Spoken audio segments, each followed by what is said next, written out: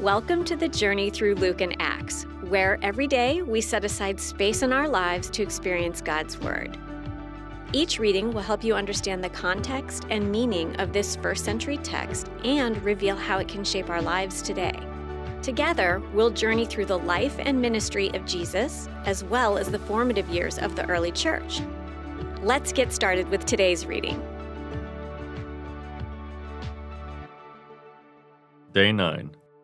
Luke chapter 9, verse 37 through chapter 10, verse 42. The harvest is plentiful. The next day, when they came down from the mountain, a large crowd met him. A man in the crowd called out, "Teacher, I beg you to look at my son, for he is my only child. A spirit seizes him, and he suddenly screams. It throws him into convulsions so that he foams at the mouth. It scarcely ever leaves him and is destroying him. I begged your disciples to drive it out, but they could not." "You unbelieving and perverse generation," Jesus replied, "how long shall I stay with you and put up with you? Bring your son here." Even while the boy was coming, the demon threw him to the ground in a convulsion. But Jesus rebuked the impure spirit, healed the boy, and gave him back to his father. And they were all amazed at the greatness of God. While everyone was marveling at all that Jesus did, he said to his disciples, "Listen carefully to what I'm about to tell you. The Son of Man is going to be delivered into the hands of men." But they did not understand what this meant. It was hidden from them, so that they did not grasp it, and they were afraid to ask him about it.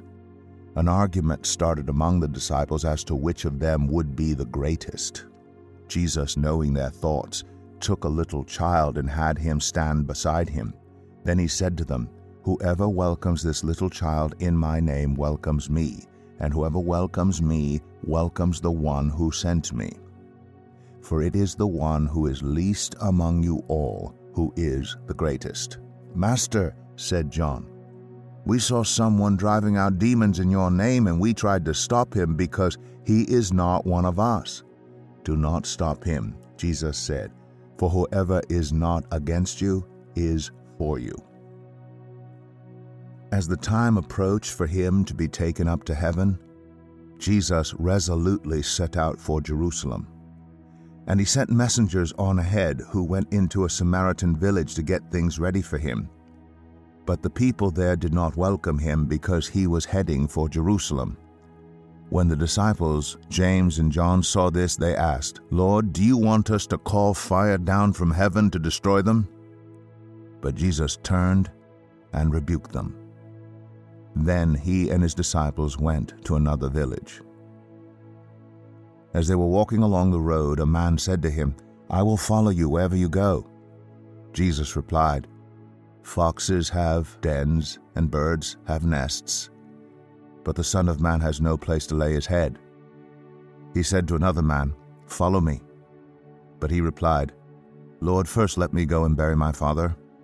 Jesus said to him, "Let the dead bury their own dead, but you go and proclaim the kingdom of God." Still another said, "I will follow you, Lord, but first let me go back and say goodbye to my family." Jesus replied, "No one who puts a hand to the plow and looks back is fit for service in the kingdom of God." After this, the Lord appointed 72 others and sent them 2 by 2 ahead of him to every town and place where he was about to go. He told them, "The harvest is plentiful, but the workers are few. Ask the Lord of the harvest, therefore, to send out workers into his harvest field. Go, I am sending you out like lambs among wolves. Do not take a purse or bag or sandals, and do not greet anyone on the road. When you enter a house, first say, 'Peace to this house.' If someone who promotes peace is there, your peace will rest on them. If not, it will return to you. Stay there, eating and drinking whatever they give you, for the worker deserves his wages. Do not move around from house to house. When you enter a town and are welcomed, eat what is offered to you. Heal the sick who are there, and tell them, 'The kingdom of God has come near to you.' But when you enter a town and are not welcomed, go into its streets and say, Even the dust of your town we wipe from our feet as a warning to you. Yet be sure of this, the kingdom of God has come near. I tell you, it will be more bearable on that day for Sodom than for that town. Woe to you, Chorazin! Woe to you, Bethsaida! For if the miracles that were performed in you had been performed in Tyre and Sidon, they would have repented long ago, sitting in sackcloth and ashes. But it will be more bearable for Tyre and Sidon at the judgment than for you. And you, Capernaum, will you be lifted to the heavens? No, you will go down to Hades. Whoever listens to you, listens to me. Whoever rejects you, rejects me. But whoever rejects me, rejects him who sent me. The 72 returned with joy and said, Lord, even the demons submit to us in your name. He replied, I saw Satan fall like lightning from heaven. I have given you authority to trample on snakes and scorpions and to overcome all the power of the enemy. Nothing will harm you. However, do not rejoice that the spirits submit to you, but rejoice that your names are written in heaven. At that time, Jesus, full of joy through the Holy Spirit, said, I praise you, Father, Lord of heaven and earth, because you have hidden these things from the wise and learned and revealed them to little children. Yes, Father, for this is what you were pleased to do. All things have been committed to me by my Father. No one knows who the Son is except the Father, and no one knows who the Father is except the Son and those to whom the Son chooses to reveal him. Then he turned to his disciples and said privately, Blessed are the eyes that see what you see. For I tell you that many prophets and kings wanted to see what you see, but did not see it, and to hear what you hear, but did not hear it. On one occasion, an expert in the law stood up to test Jesus. Teacher, he asked, what must I do to inherit eternal life? What is written in the law? He replied. How do you read it? He answered, Love the Lord your God with all your heart, and with all your soul, and with all your strength, and with all your mind, and love your neighbor as yourself. You have answered correctly, Jesus replied. Do this, and you will live. But he wanted to justify himself, so he asked Jesus, And who is my neighbor? In reply, Jesus said, A man was going down from Jerusalem to Jericho when he was attacked by robbers. They stripped him of his clothes, beat him, and went away, leaving him half dead. A priest happened to be going down the same road, and when he saw the man, he passed by on the other side. So too a Levite, when he came to the place and saw him, passed by on the other side. But a Samaritan, as he traveled, came where the man was, and when he saw him, he took pity on him. He went to him and bandaged his wounds, pouring on oil and wine. Then he put the man on his own donkey, brought him to an inn, and took care of him. The next day he took out 2 denarii and gave them to the innkeeper. Look after him, he said, and when I return I will reimburse you for any extra expense you may have. Which of these 3 do you think was a neighbor to the man who fell into the hands of robbers? The expert in the law replied, The one who had mercy on him. Jesus told him, Go and do likewise. As Jesus and his disciples were on their way, he came to a village where a woman named Martha opened her home to him.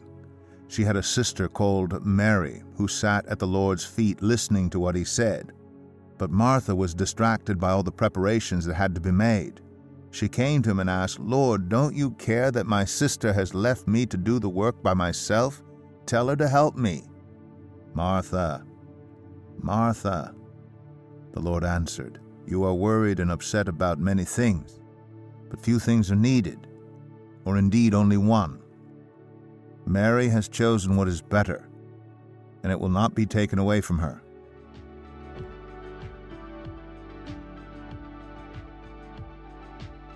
He told them, The harvest is plentiful, but the workers are few. Ask the Lord of the harvest, therefore, to send out workers into his harvest field. Luke chapter 10, verse 2. In Jesus' day, before there were tractors, combines, or other modern farm machinery, The most important tools farmers had for harvesting crops were people, and lots of them. In fact, when crops ripened, farmers often rushed to recruit workers. This was because the harvesting season was short, and without the help of people, the harvest could be lost. As Jesus kicked off his journey to Jerusalem, he recruited 72 workers and shared this harvest image with them to stress the urgency of the spiritual harvest before them. Jesus saw a world of people that needed to hear the good news, and he didn't want to see the spiritual harvest wasted. Jesus challenged the 72 to go out and pray for more help. His challenge is the same for us. There are no modern machines that can match the ministry impact we can have on other people. So what will you do to get involved? What will you do about the harvest before us? Reflection questions. In Luke chapter 9, verses 57 through 58, an eager follower emerged from the crowd, but Jesus cautioned him to count the cost before committing to follow him. To follow Christ is to loosen our grip on the things that provide us with security. Think about what it is that provides you security. Is it your job, family, home, money, or something else? What is the hardest thing to loosen your grip on? It might seem as though Jesus' words are harsh in Luke chapter 9, verses 59 through 62. But what he is making clear is that he must be the top priority in our lives, even above our family. This is hard to hear, but when we do this, we are putting our family in God's hands and trusting him to take care of them as we actively pursue becoming a disciple of Christ. It's an act of surrender and obedience. What do you need to surrender to God today? Write down your prayer of surrender. Thank you for joining us today for the journey through Luke and Acts. Be sure to share your journey experience on social media with the hashtag WillowJourney. If you have questions or want to visit a Willow Creek location on a weekend, check out willowcreek.org.